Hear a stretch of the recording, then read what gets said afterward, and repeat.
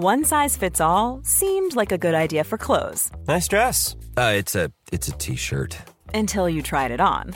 Same goes for your healthcare. That's why United Healthcare offers a variety of flexible, budget-friendly coverage for medical, vision, dental, and more. So whether you're between jobs, coming off a parent's plan, or even missed open enrollment, you can find the plan that fits you best. Find out more about United Healthcare coverage at uh1.com. That's uh1.com.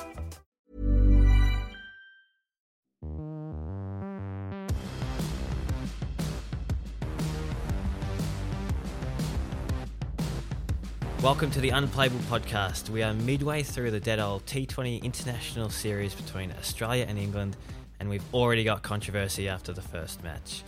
I'm Josh Otterfinger, and I'm joined all the way from Canberra today. In fact, Jack Painter joins us on the Unplayable Podcast because he'll be covering games 2 and 3. Welcome, Jack. Thank you, Josh. It's good to be here in the nation's capital, and I was down at Monaco Oval this morning looking superb, even though they've had a lot of rain here. It's ready to go for Wednesday and Friday. Okay, have you spoken to the curators, the groundsmen? What are we expecting from the Monaco pitch?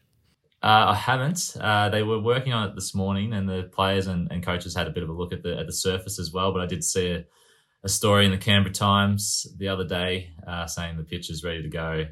Even they've had so much rain over here in the last little while. I think they've had flood warnings around, but the outfield's looking superb, and the pitch should be ready to go. And hopefully it's another belter like we saw in Perth. Now, you told me earlier that Ashton Agar was bowling today, which is good because he's coming back from a side injury. How about Mitch Marsh and those sorts of guys? Were they bowling as well?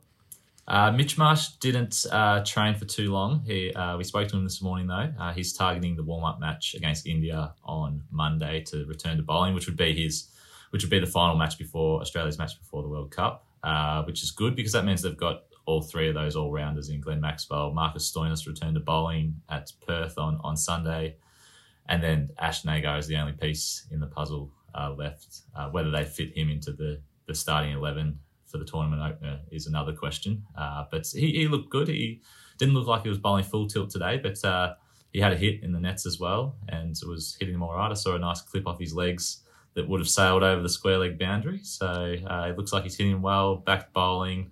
So hopefully he's right to go by the start of the World Cup. Good signs for the WA all-rounder. Now, for these matches, we also get the first choice bowlers back, Cummins, Stark, Hazelwood and Zampa, because they missed the trip over to Perth. Glenn Maxwell's also back. And Nathan Ellis, who I'm sure we'll touch on later, was superb in Perth. How much are we going to see the team shift back to the first choice? Or are we going to stay with a couple of these guys who've been filling the gaps, do you reckon? I asked Mitch Marsh this question today. He's obviously not a selector, but he said he wasn't sure. They've kind of got their 11 settled of who they want to go with that first game against New Zealand on October 22. But whether they show us or the opposition or the rest of the teams in the World Cup is another question. I'd say they'd probably keep a couple of aces up their sleeve, but you should see the bowlers back on this week on Wednesday and Friday because they don't want to lose too much rhythm ahead of the World Cup. So we might see Pat Cummins, Josh Hazelwood, and Mitchell Stark back, Adam Zampa as well. We should see a fully fledged bowling lineup for Australia. And what is the forecast for the next few days in Canberra? This podcast will be coming out on Wednesday morning, so our listeners will have a match this night. What's the forecast look like? It looks okay. It should be okay for Wednesday's game, I think. Friday, there's a bit of rain around. I'm no expert, but it said on my Bureau of Meteorology app that it was in the morning. So hopefully by the time we're ready to go at 7 o'clock at night, we can get a game away. A nice little plug for the bomb there. Now, let's go back to Sunday night. It was England who won a high-scoring match by 8 runs over Australia at Perth Stadium. It was a great start for England. Alex Hales and Josh Butler were on fire at the top of the order.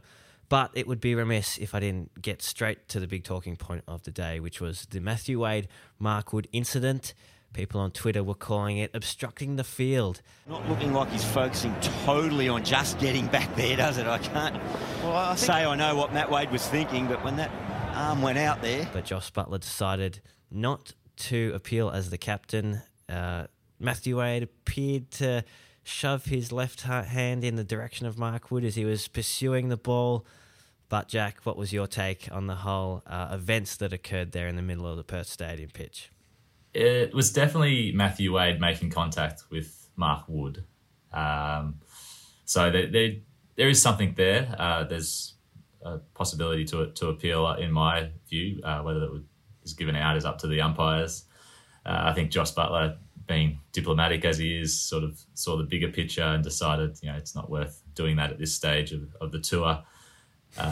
Not sure I could have done the same, but I think higher stakes involved, we might have seen an appeal and quite possibly Matthew Wade given out, because you've seen other batters given out for similar incidents. It's in the rules, you can't do it.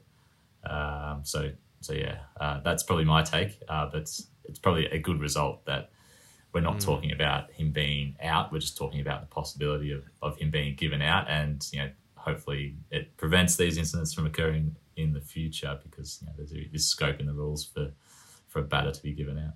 Was your take on Josh Butler's comments that if it was a World Cup final, he's definitely appealing? Yes, I think so, because Matty Wade has that potential at that stage of the innings, and Australia were well on track to win the game at that point too.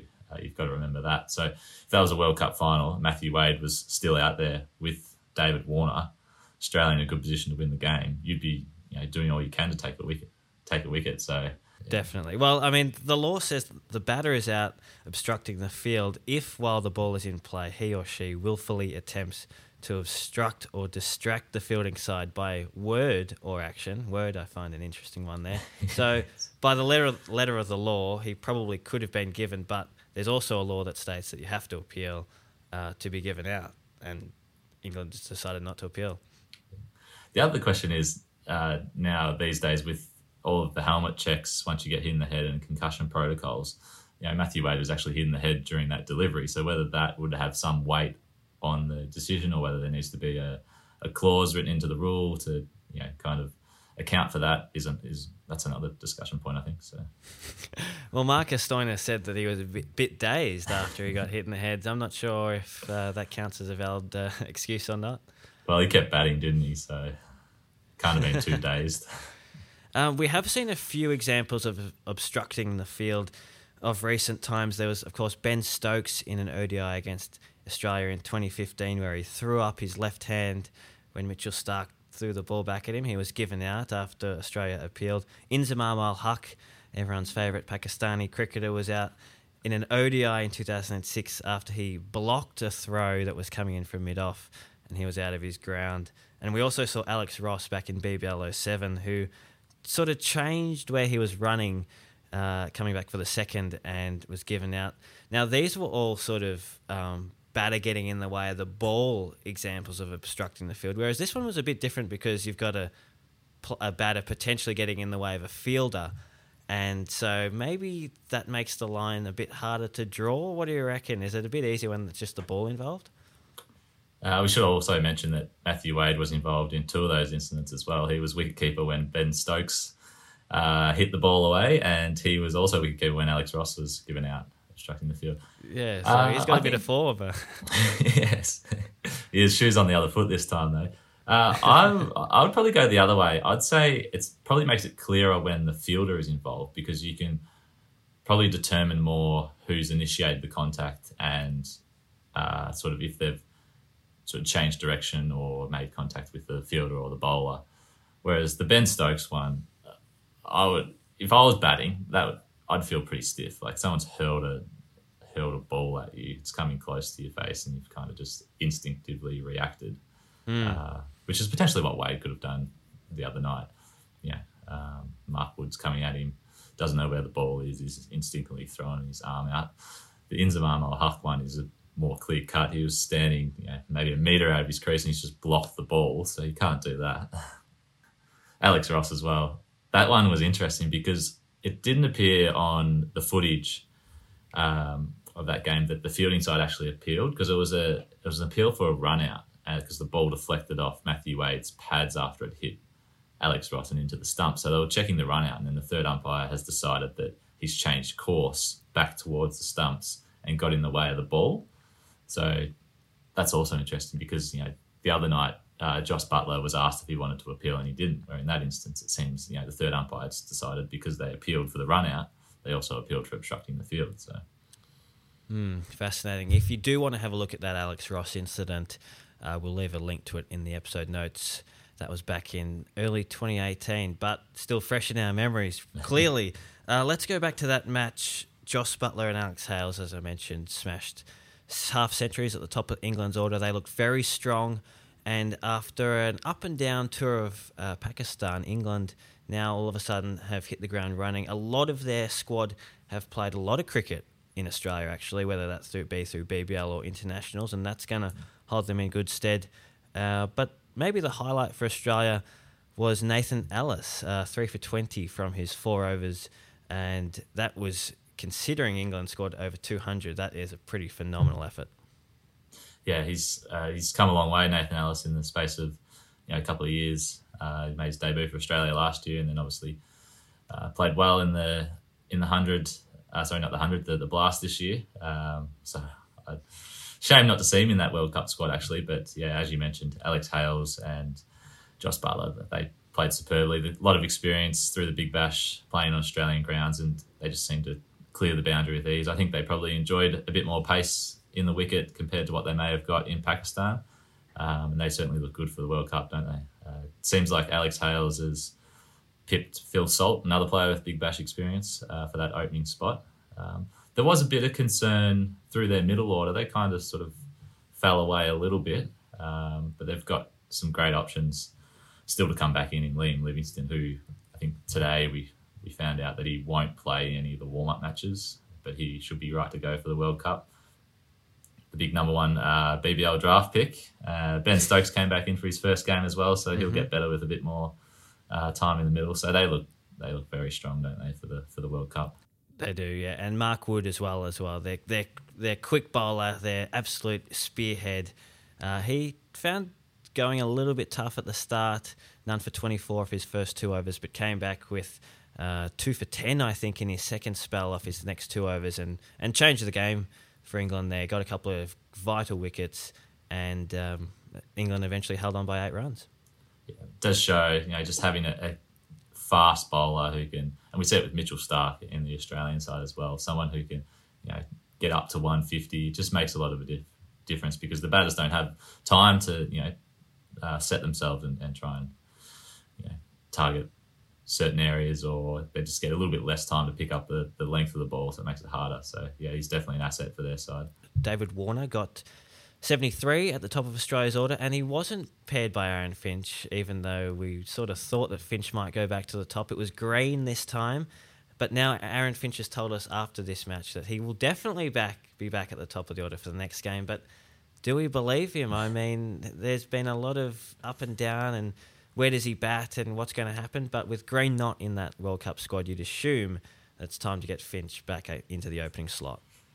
You would think so. Aaron Finch was listed at the top of the team sheet on Sunday, I did notice, and came in at number 4. So they're trying all the tricks, the Australians. But Finch says he's going to go back to the top of the order. I suppose we'll have to wait and see at the toss tomorrow. But I think with them getting all their bowlers back and Stoinis fit and bowling, potentially you may have seen the last of Cam Green for a little while. I don't see why they would play him in these next 3 matches ahead of the warm-up, ahead of the World Cup. If he's not in the squad, he's not going to play. So he is with the squad at the moment. It would just seem counterintuitive for him to play these next 3 games. Yeah, I agree. And there will be a bit of a squeeze on this Australian middle order. As we've talked for the last 10 months, I suppose, Tim David has moved into that favourite for the number 6 position, which means one of Mitch Marsh, Marcus Stoinis or Steve Smith is likely going to, or potentially Glenn Maxwell is going to make way for him. So these next 2 games are going to be pretty interesting to see how that falls. Yeah, I think they will. Well, at the moment, Smith has been playing 1 game, misses the next, plays the next game. So I think tomorrow night is when he's comes up for, he missed the last game. So potentially he could play tomorrow. And where you bat him is another question. He might be just playing that sliding role. But I imagine they'll all get a bit of game time over the next 3 matches, the 2 against England and the 1 against India at the Gabba on Monday. But yeah, how they line up for the World Cup, it's the question we've been asking since the start of the year, isn't it? Since, Tim David lit up the BBL, then the PSL, then the IPL, and then the Blast, and finally was picked in the Australian squad. We've also all said, got to get him in the side. Who's going to make way for him? And we'll wait and see. Finally, we're going to find out on October 22 when Australia takes on New Zealand at the SCG to kick off their World Cup campaign. But of course, the season or the tournament proper starts on October 16 down at Geelong, Sri Lanka, taking on, I want to say Namibia. Yeah, I think you're right. And then the game after that is the Netherlands and the UAE. Absolutely. So just double-checked Sri Lanka and Namibia. We'll kick it off on the 16th of October. So there we go. Now, Cameron Green, you said that he might not be in the Australian side moving forward. Maybe we should just put him on ice, take him to the Sheffield Shield, which kicked off last week. How's that for a segue? Jack, there were 3 matches of the Sheffield Shield round 1 that just took place.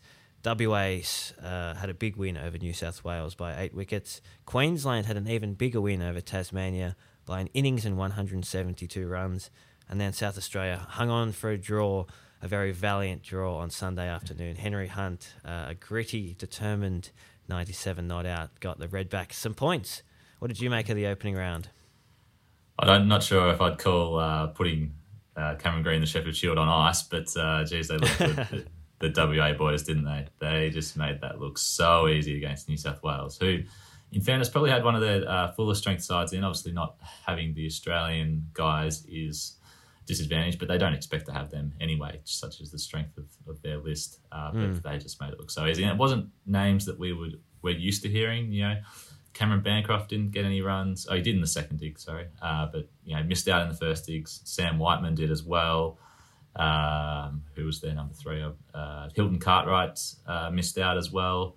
But it was the young batting prodigy in Teague Wiley who stood up for WA and got him 100 in pretty tough circumstances. So that's quite impressive, and he becomes the youngest player to score 100 since Ricky Ponting did it in 92-93. He did it 3 times in that season, in fact, Ricky Ponting. So perhaps it could be a big season for Teague Wiley.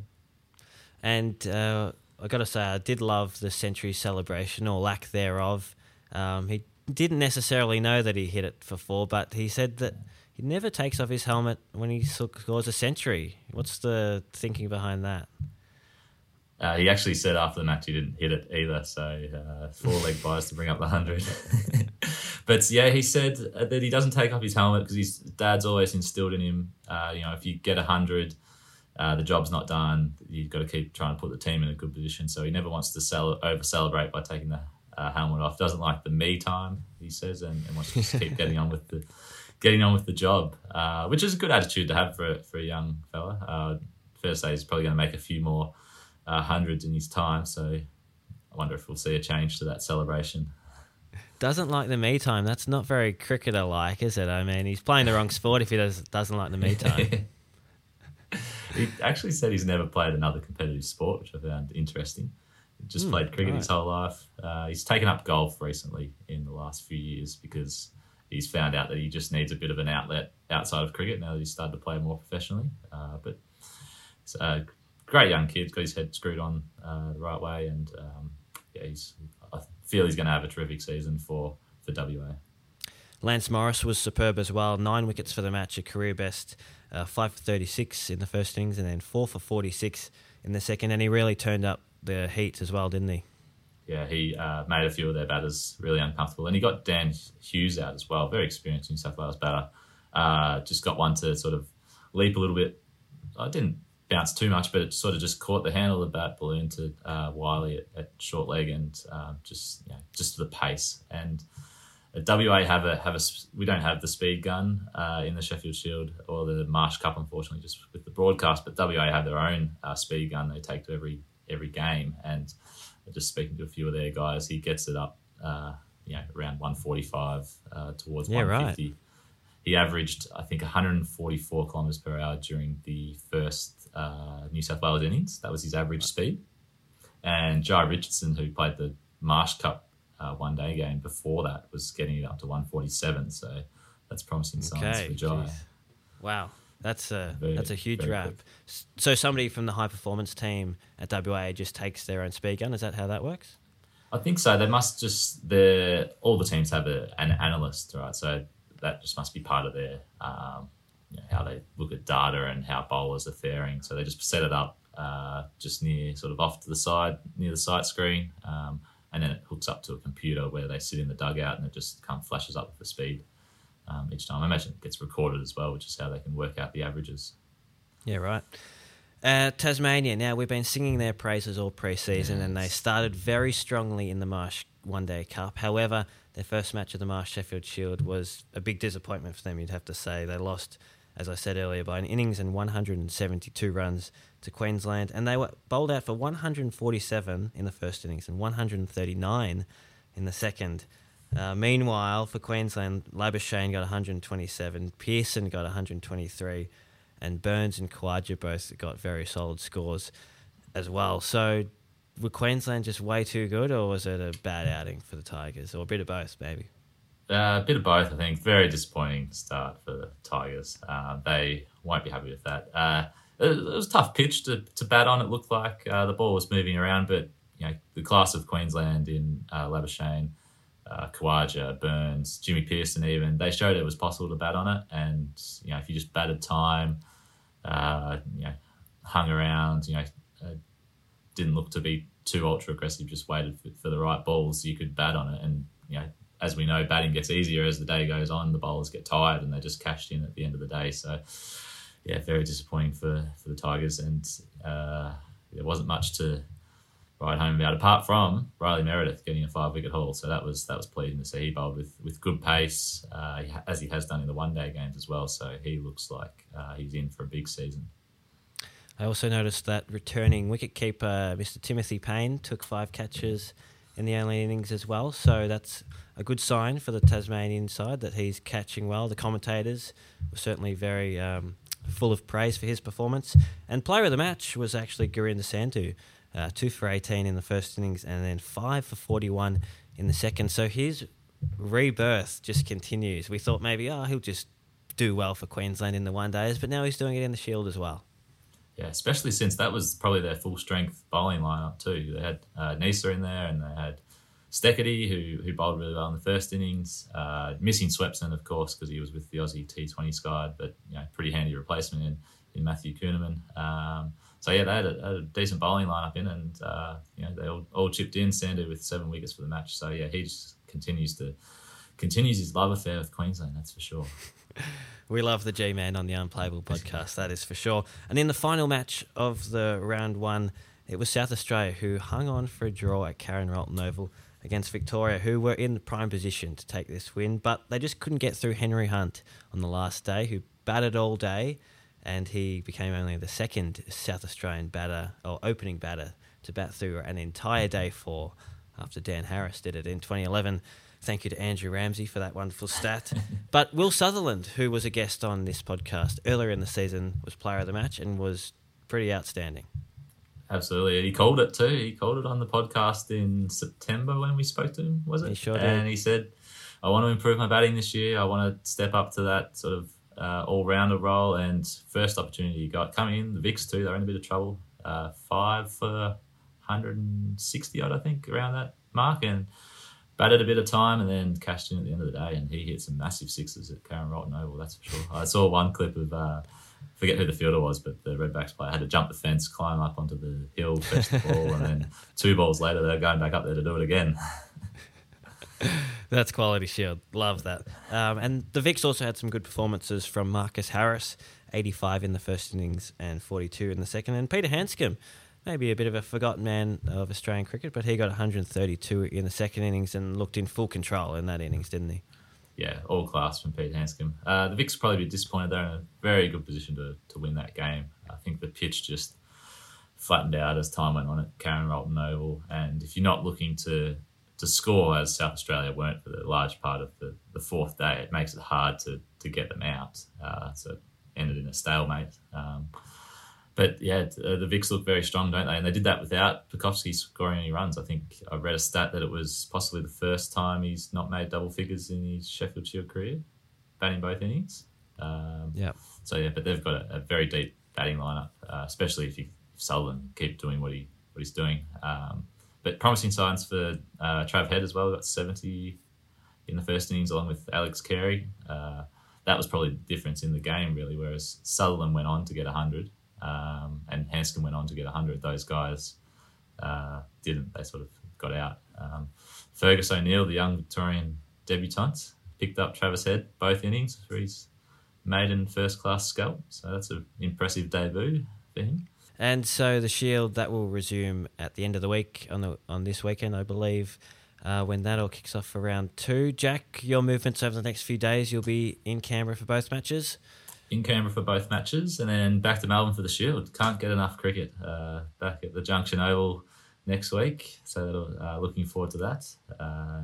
And then obviously we've got some other members of our team who'll follow the squad around during the World Cup. So Louis Cameron will be back on deck on Sunday, I think it is, in Brisbane, along with a few other guys. So we'll keep you covered on cricket.com.au, that's for sure. We certainly will. Your one-stop shop for everything about Australian cricket is cricket.com.au and the CA Live app. Now, Jack, all the best for the next 2 matches in this dead old T20I series. And we might see Mancat or something if the controversies continue. And we'll catch you next time on the Unplayable podcast. Thank you, Josh. Certainly would make it interesting viewing in Canberra if that occurs.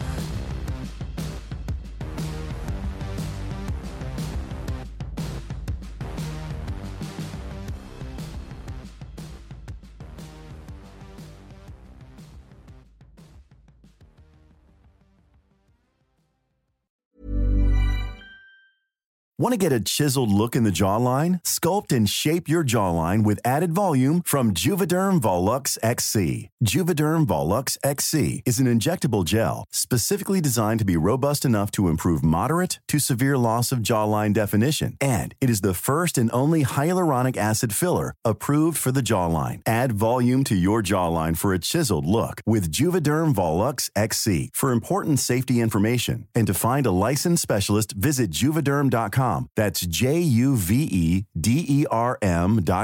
Not for people with severe allergic reactions, allergies to lidocaine, or the proteins used in Juvederm. Common side effects include injection site redness, swelling, pain, tenderness, firmness, lumps, bumps, bruising, discoloration, or itching. There's a risk of unintentional injection into a blood vessel, which can cause vision abnormalities, blindness, stroke, temporary scabs, or scarring. Talk to a licensed specialist to find out if it's right for you. Visit Juvederm.com. That's JUVEDERM.com.